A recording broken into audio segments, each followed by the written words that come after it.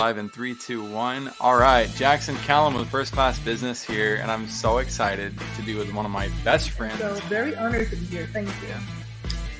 Man, it is my honor to be on Jackson's actual podcast.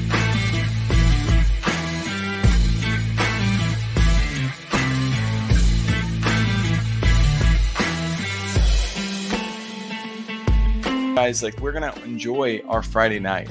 You're gonna go out and you're gonna have some fun.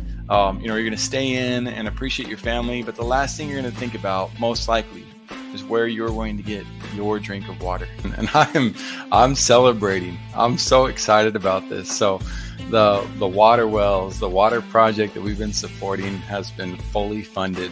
And it's thanks to all sorts of people who contributed, people who are just like you, whether it's donating $1 or donating 100 or 1,000. Thanks so much for your time and attention, and see how you can possibly help provide clean waters to others as well. Thank you so much.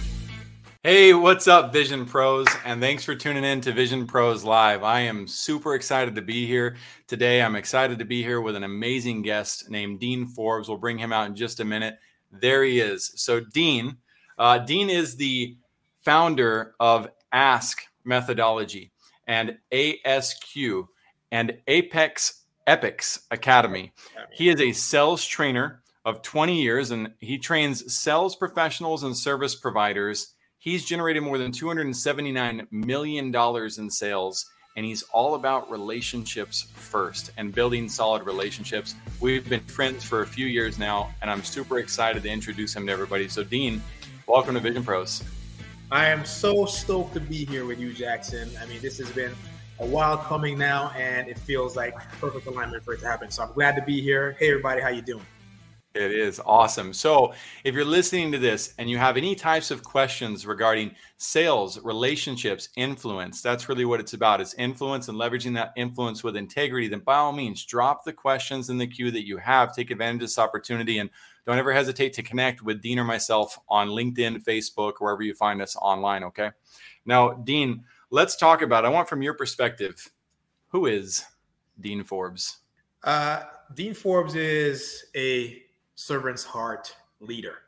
I approach every day with like an impact first mindset.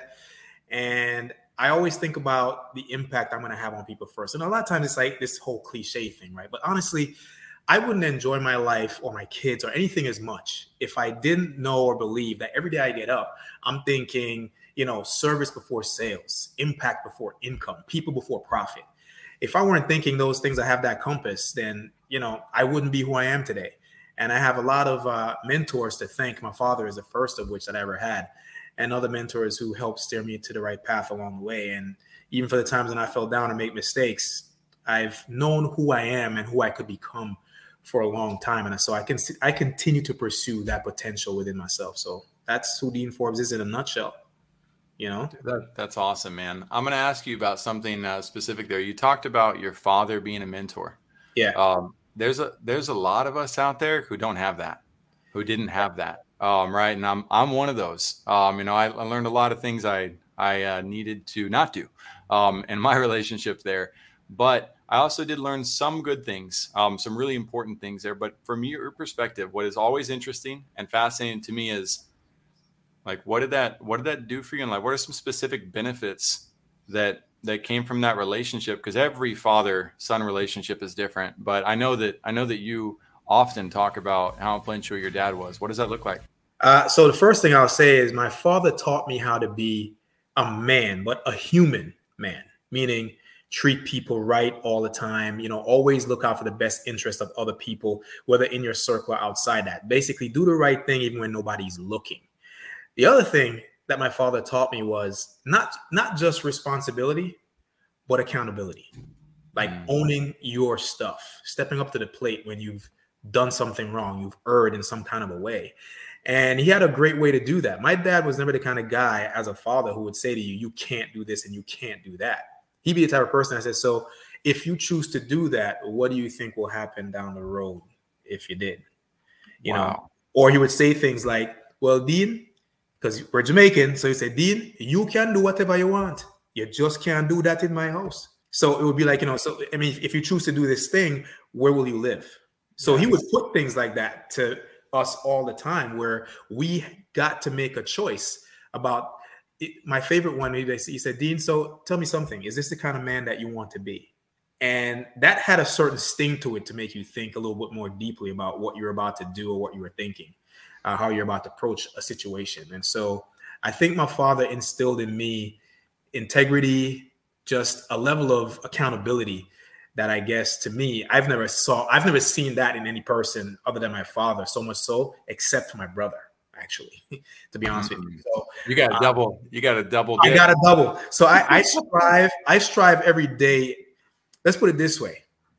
I don't think I compare myself to a lot of people in the world at all, but I do compare how I am as a man to my dad and to my brother. 100%. I can't deny it.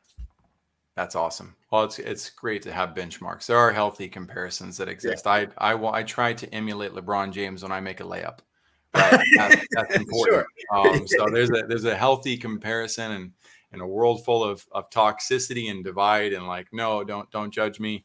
No, there's some definite value to that. In order for you guys to be able to reach out to him, we're going to continue to dig into the gold mine that Dean has available, so you can get some idea of how far the depth goes.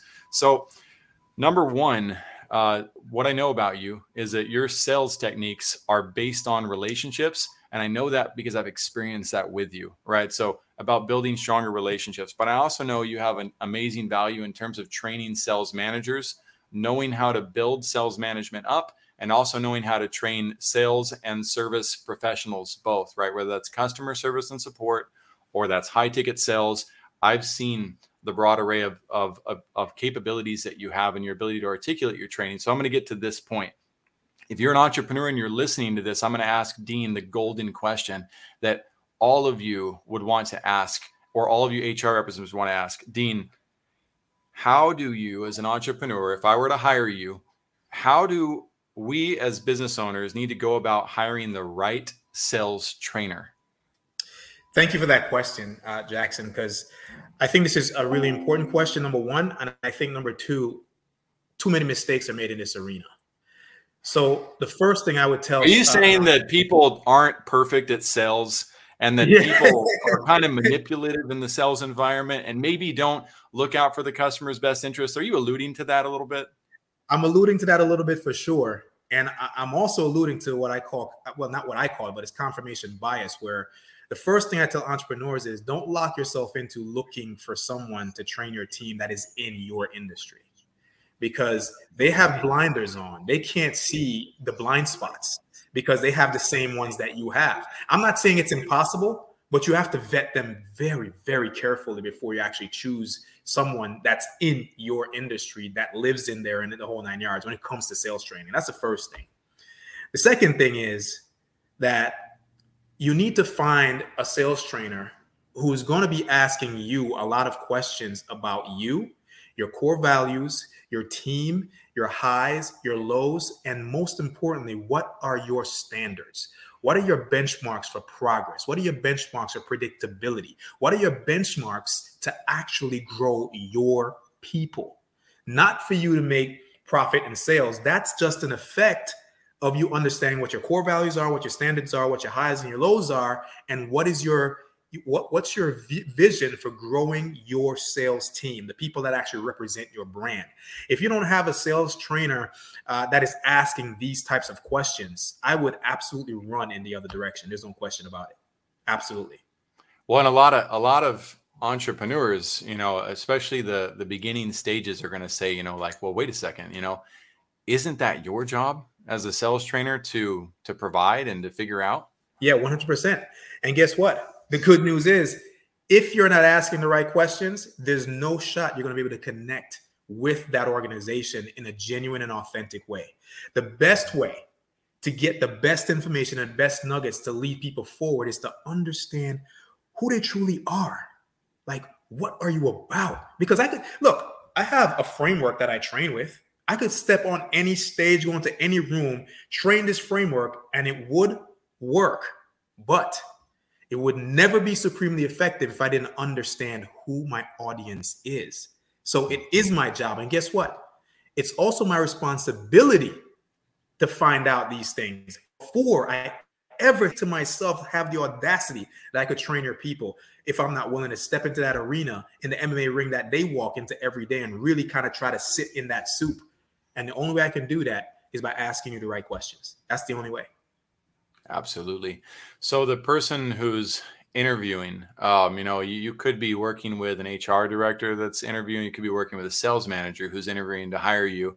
And then, of course, depending on the size of the organization, you've got C-level execs or you've got founders. Let's just dive even deeper, on this topic, because it is the most overlooked topic, in my opinion, is how do you bring on the right team members and the right leaders to lead those team members to win? You're absolutely right. Every entrepreneur is different in their approach. They may all be entrepreneurs, right? They may all be a business owners, but they all think so differently, which is why you can end up with a mixed bag of sales approaches, even with good or great sales people. So go ahead and expand on that. Yeah, so I'll expand on that with a quick story if you'll indulge me a little bit. When I worked for L'Oreal for the Redken team, and I was first dubbed the director of sales for Division 100, we had a team of about 22 people. And we built such a culture on that team that I never had to really hire or fire anyone. They did it for themselves because the team wouldn't tolerate certain people on the team if they wouldn't live by the standards or strive to live up to those standards.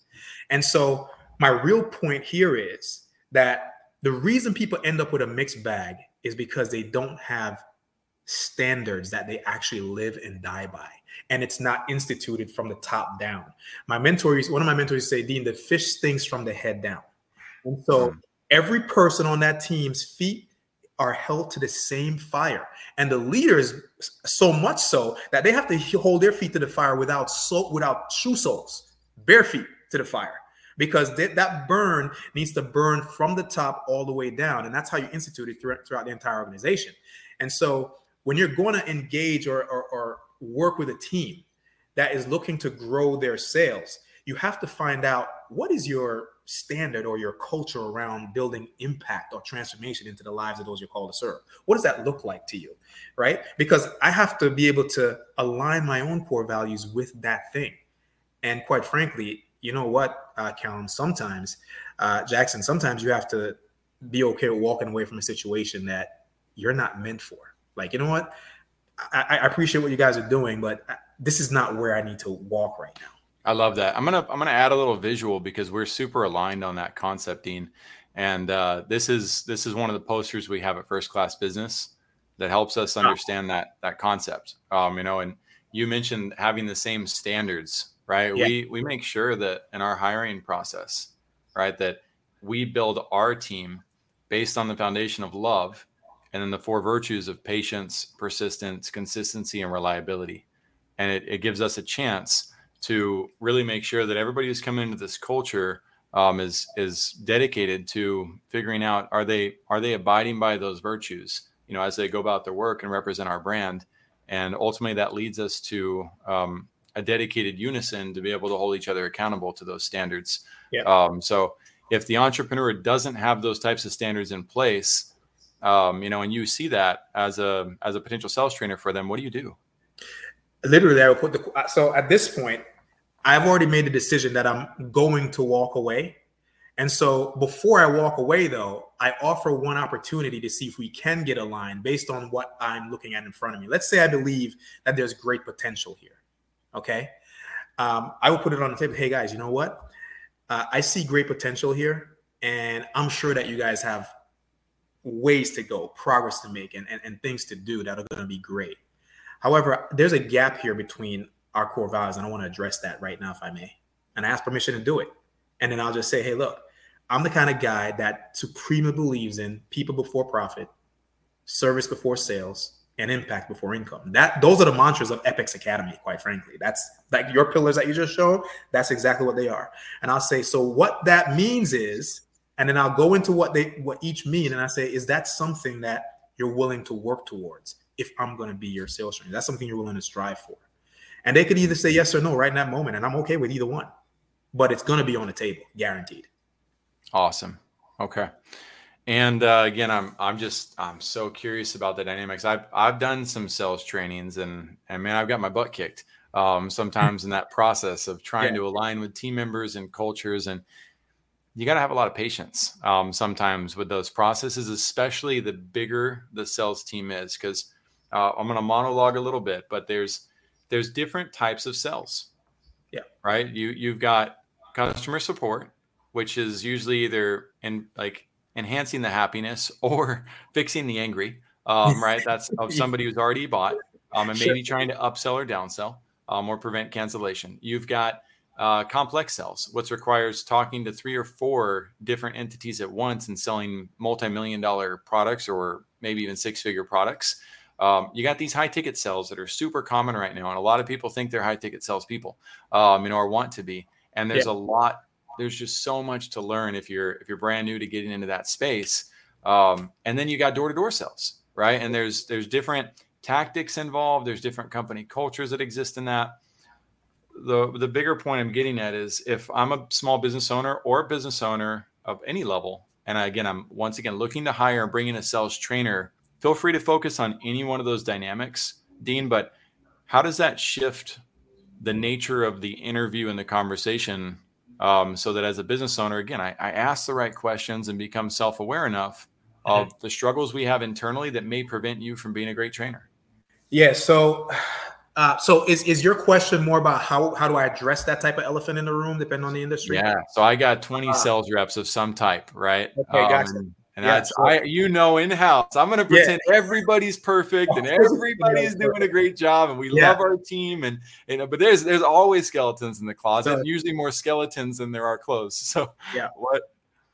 So there are 2 things to this. One thing about this is always constant. So you're always looking for a thread that says you guys can be woven together. You're not woven together yet, but there's a thread there that they have in their company that says you can be woven together.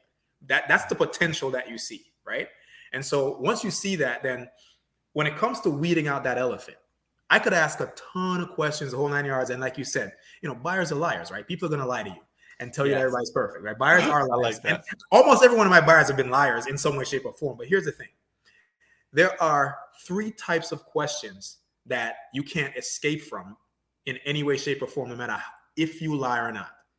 The first one is called a prognosis question. And the prognosis question says, hey, listen, if you did allow this to go on, now that we've established and agreed that this is a problem, if you allowed it to go on, how would that impact your business and your people in the next 30, 60, 90 days? Walk me through what that would look like if you didn't fix this thing. And so they'll tell you. And you'll dig a little deeper to make sure you rooted out all the emotions about it and said, so, and if you did allow it to go unchecked, what would be the eventual consequence of all that? So the second part is a consequence question or consequence questions. Go ahead. Sorry, keep going. I want to hear the second part. I know you're going to reveal it. So the second part is consequence questions. So you want the person for themselves to tell you or describe for you what's going to happen. Are you going to lose your wife? Are you going to lose your business? Are your kids going to hate you? Are you going to lose your job? Are you not going to be able to provide for your family if you didn't get this insurance right now and something happens to you? Are your kids going to be taken care of? All of these things will come out in the consequence portion of this. Okay. And then the third piece of it is commitment questions. And the commitment questions come in twofold. So first of all, is that something you can live with? Once they've described the prognosis, told you what the consequences are, is that something you're okay with? And in most cases, the answer is just absolutely not. And then I ask him, so what do you think you ought to do about this?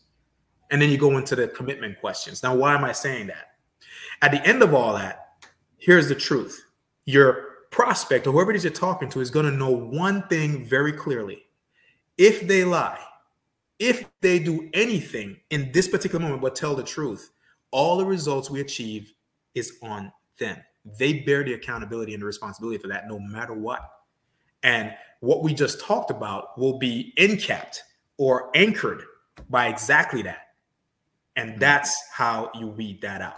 Okay, awesome. So I got a big question that comes along with this topic, right? it sounds like, right, it can easily be perceived as, these are manipulation tactics, right? You're messing with people's minds. You're getting into their psychology by doing so. So my bias question, leading the witness question, I like to be very open to help people understand that, yes, we do use frameworks for a reason. But Dean, let's talk about that.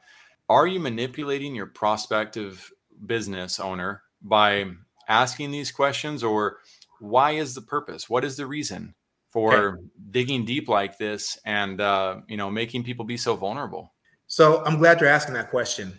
And, it's one of the reasons why I love what I do so much, because I recognize that there's a negative stigma that comes along with like being in sales, a sales trainer, all these things. But here's the truth. Intent is everything. Being able to go to enter the hearts and minds of people in this way comes with a great responsibility. So yes, all of sales really is psychological. But here's the kicker. If I have a match in my hand, I could use that to burn down this house I'm sitting in right now with everyone in it. Or I can use it to light the way. When the lights go out, I could light a candle and everybody has light and nobody's sitting in the dark by themselves. That's called ethics. Psychological and ethical selling, putting the humanity back into the selling process, because humans are what's important. So at the end of the day, it's going to be all about intent. So the answer is no. I'm not manipulating people. I'm allowing people to extrapolate for themselves from their own hearts and their own minds what's really important to them. And at the end of the day, when it comes to guidance, mentors, parents, teachers, you name all the leaders that have all the leadership titles, that's their job. They have a responsibility to make sure they're always acting in the best interest of the people they're called to serve. And that only comes down to your intent. If you intend to do harm, you could use any kind of knowledge. Doesn't matter what it was meant for. And you can use it to do harm because you know how to wield that sword. So at the end of the day, it's about who is holding the sword and who you allow to hold the sword. And by the way, that will be deciphered and weeded out in the moments to come, because wolves can't hide for very long in sheep's clothing. Eventually they're going to eat that chicken. They're not going to resist that, So that is my answer to that question right there. You can use that, it's just, I love it. Amazing. But yeah, well, it's authentic, and that's the key, right? It's, unfortunately, as business owners, you have to be able to have the awareness that, yes, some people will use these resources to take advantage of you, while other people use the exact same resource to help you. So if you're reactionary and you follow your primal instinct to protect and defend and to be scared of the value that comes from the resource, you will push away both those who are hurting you and those who can help you, right? And that's what I see happening all over the market. People are so scared of each other right now that they don't want to have conversations about things they can't associate with, or can't feel. But again, that's where talking to Dean and getting the chance to understand, these principles that he teaches and getting trained by him on how to overcome those realities. If you're facing that, if you're one of those people who gets instantly offended, or who gets offended quickly, or finds yourself reacting, even at just the smallest reaction to a different political view or a different point of religious view, or sexual preference, whatever it is, it's worth having a great conversation with Dean to figure out, how do I not become so vulnerable to the effects of those alternative viewpoints? So let's move into the next piece here. I wanted to ask you about debating this subject. I know that what you do for sales is based on universal principles, and you call it timeless selling, which I love. So what's the difference between the modern sales techniques, which are many, and there are eras of that are still practiced to this day? Nobody has all the information for today in today's world. Some of us live in the past, right? So what's the difference between modern sales techniques that are common and timeless selling? Let's just expand on that at large. Yeah. So I'm going to say something right now that's going to be a very unpopular opinion, but I love those. Those are my favorite opinions. So here's the truth. The modern sales techniques, the one from 100 years ago and up until now that are still being taught and used, actually are quite destructive. Timeless selling is actually continuously instructive. And I'll put some context on that. It's destructive because most of the outdated, high pressure, even the consultative, sort of like manipulative techniques, and I used to learn these in the beginning, they're destructive because they create low trust environments. It's what we're fighting right now. That low trust skeptic buyer who has all this information at their fingertips, and all of a sudden everything's a scam because people keep coming to me with this scammy stuff. It's the instructive part with timeless selling is this. If you are a student of how the human behaves and thinks, you will never, ever run out of resources to serve. You'll never, ever run out of resources to serve, because the person that has the most information about the opportunities to serve them at the highest level of excellence is the prospect you're talking to. Think about that for a second. Who knows more about what you want than you? The fact that you don't know how to extract that from yourself in one sentence, that's not your fault. Who taught you how to do that? But if somebody knows how to get into that space, your heart-centered space, and then open up your mind so you can actually think and imagine, oh my God, God forbid I get somebody to imagine themselves in their own heroic story that leads to a transformation. Come on. So that's why it's timeless, because I mean, you look at the hierarchy of needs: to be understood, to be heard, to have some level of significance in your life, right? When you look at those things, how could you not leverage that to serve people? Love it. I love it. It's absolutely, Yeah, I can leverage a book, in a lot of ways. I can leverage a book to read it and get the value. I can also throw it at somebody, so you want to leverage the resource for the appropriate action. And as you leverage those to bring goodness to others, it's kind of impossible not to have goodness come back from that in some way, shape, or form, depending on your beliefs and association with universal laws, of course, God and things like that. So that's awesome, man. I love that. So some of the modern sales techniques that are used, let's talk about and expose some of these tactics, or I think even more importantly, oftentimes it's not necessarily the tactic. The blatant tactic is easy to recognize, right, by almost anybody. Sure. But what is a way that people sometimes use maybe these timeless principles for selfish gains, or use so in a way to manipulate others? What are some examples of that? I'm happy to come up with some too, not to put you on the spot. Yeah, no, I appreciate putting on the spot, and I'll take a step back to really think about, because look, I have pet peeves about some of these when I see them, right? I have one. Okay. You want to go first or me? No, go first. Let me hear yours. Awesome. The tactic of the things that are good for you are outside of your comfort zone. Right. That is a true statement, in my opinion. It's funny. True and opinion. Again, those are interesting words, right? But, I see a lot of sales representatives, they get to the end of a close and they did not follow the rules properly to understand if this person's truly pre-qualified and if what's going to go good for, if this product or solution is going to be good for them. The salesperson's really, at the end of the day, desperate to close. Right. They have their own need that they're focused on. They want to move this forward. Yes, they have good intentions, but they leverage this tactic to help people feel an internal pressure of, well, great, if I don't move forward on this, maybe I'm not moving out of my comfort zone. And what I add to that, when I talk to people about it, is I wear this rubber band, not for grace sake. I wear it because I like to use this example when I talk to people, which is, listen, what happens if you stretch this rubber band too far? If I pull really hard and stretch it, what's going to happen to the rubber band? Yeah, it's going to snap back and hit you right on your hand. What if I keep stretching it? It's going to break at some point. It's going to break.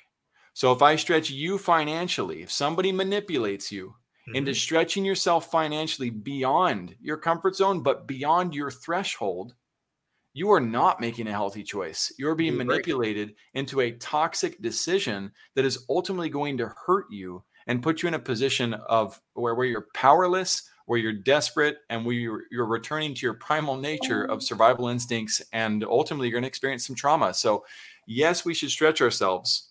No, we should not stretch ourselves beyond the point of breaking. That's one of those tactics, if you will, that I see people leveraging and using a lot in today's sales techniques, because it's been used so often that now people are just like, you know what, let me just use this to force the close, if you will. So that's one example. What do you got, Dean? Here's my biggest pet peeve with all of this right here. When you start a sales conversation, you tell the person, you know what, we're going to have a conversation and see if we can help you. And if we can't, right, we're going to direct you some resources that we know can help you better. They get to the end and realize that the person isn't actually a good fit, but they're ready to pay. And so they choose the money over the people. This is my people over profit pet peeve. They choose to take the money and then behind the scenes are flailing at trying to fulfill what they said they could do, which comes out, half, what, and the person doesn't actually get what they want. Number one, they feel less fulfilled than they were before they got into the relationship. Here's the worst part. The person in that situation that made that sale does not accept the accountability that they screwed up, that they should not have taken this person on. And what they do is they blame the prospect. I hate that. I do not stand for that at all. You should stand by your word. Direct the person to another resource. Oh, you know what? Say, you know what? I really thought that we could help you. And honestly, I don't even know if a resource that could help you. I don't actually know. Maybe we figure this out together. That's a different conversation altogether. But don't say yes, yes, yes, pay, and then you don't deliver. We live in such a catch-22 on this, Dean. And it's an interesting thing as a society. I think we would benefit tremendously from understanding it. And that's that. So here's your salesperson who uses that tactic, right? And he keeps his job, right? And then there's another salesperson who does not and decides not to close that, and he gets fired, right? Because he does the right thing, but maybe that could have been a close, right? Maybe that could have been a person they serve. So maybe there's other aspects or other variables that possibly exist that may have led to that person not closing to begin with in the first place, but top down, right? There's a manager involved. There's an owner involved. There's perhaps an executive team involved. Like who creates, what is it, the chicken or the egg? Is it the sales rep? Is it the prospect? Is it the company? What do you do in those scenarios when there's a ton of sales reps? How do you start addressing that? Because again, these people, let's give people the benefit of the doubt. And I know it's not a popular idea, but let's just pretend or believe that the people in the company are good people trying to do great things or good things, and they happen to just be human. Right. I don't think that's an unreasonable expectation. They happen to be human. So they've got errors and flaws, which means they also have errors and flaws in their methodologies. But how do you go about addressing that in a culture that is driven to sell and driven to use modern techniques and tactics to force the sales or persuade the sales without crushing the system? What do you do, man?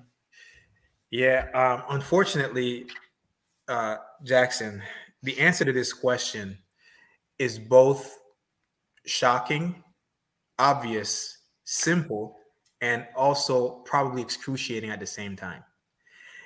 You have to decide who you are. And without that, you will never be able to navigate this at all.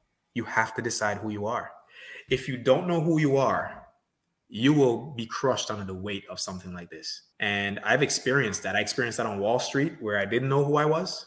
Hey, I'm the first to admit I did things on Wall Street that I can't believe that I did. Nothing so nefarious that, you should go to prison for or be thrown in hell's fire. But I did things that definitely skirted on the side of what my father would be like, Dean. Actually, my dad was the one that set me straight before the whole 9/11 thing. He said, because I was explaining a deal to him, and he said, Dean, you know something? Integrity is a funny thing. Either you have it or you don't. There's no in between. And that was enough to sting me for me to go, you know what? I got to do the right thing even when nobody's looking. And so this is an individual choice, as hard as it is. Unfortunately, you got to know who you are. You have to decide anyway who you are and the kind of person you want to become. What happens if you don't? Well, the truth is, if you don't, you will end up in the same vicious cycle. The events will look different in terms of their colors and places where they happen.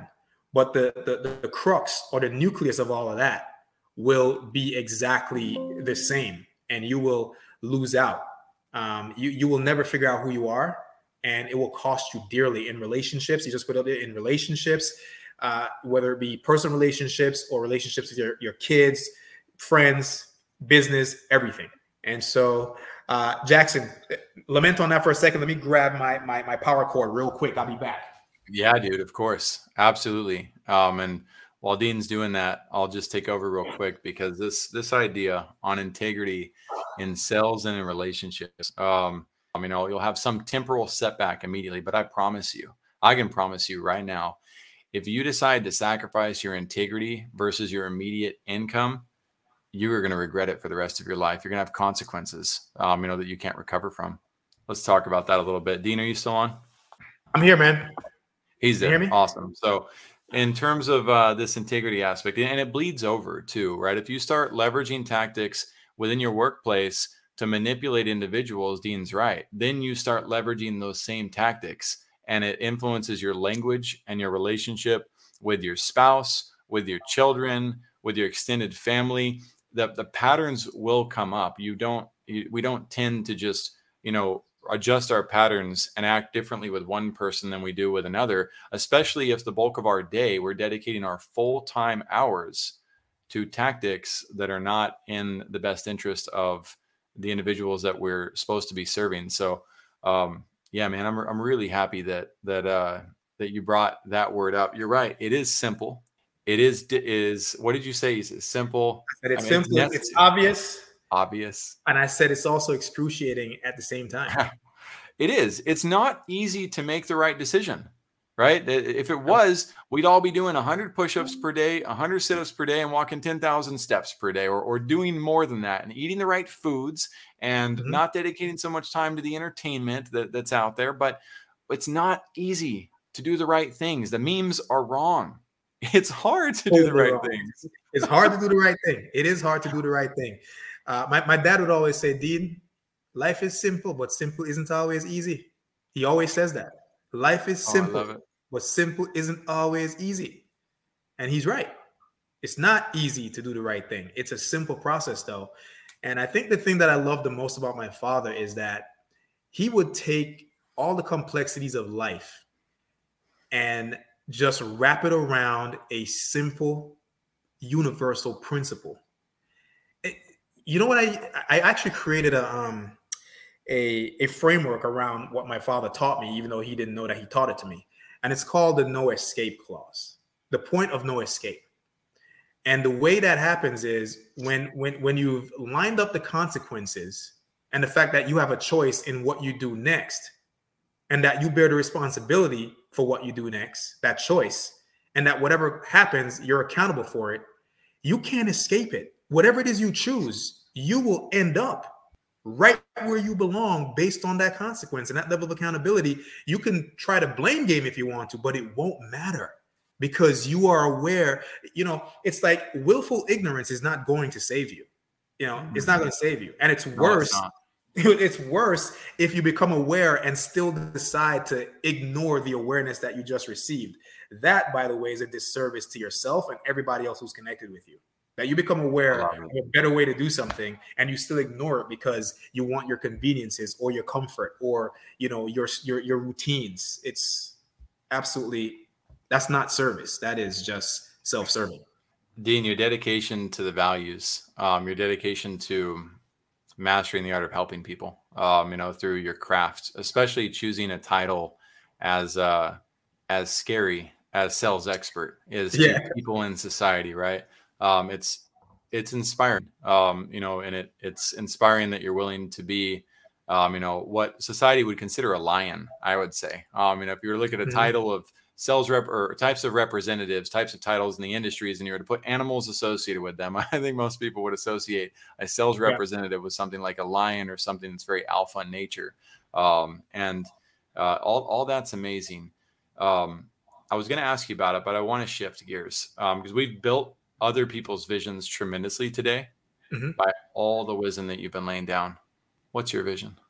My vision is built around the three main mantras of Epex Academy, which are people before profit, service before sales, and impact before income.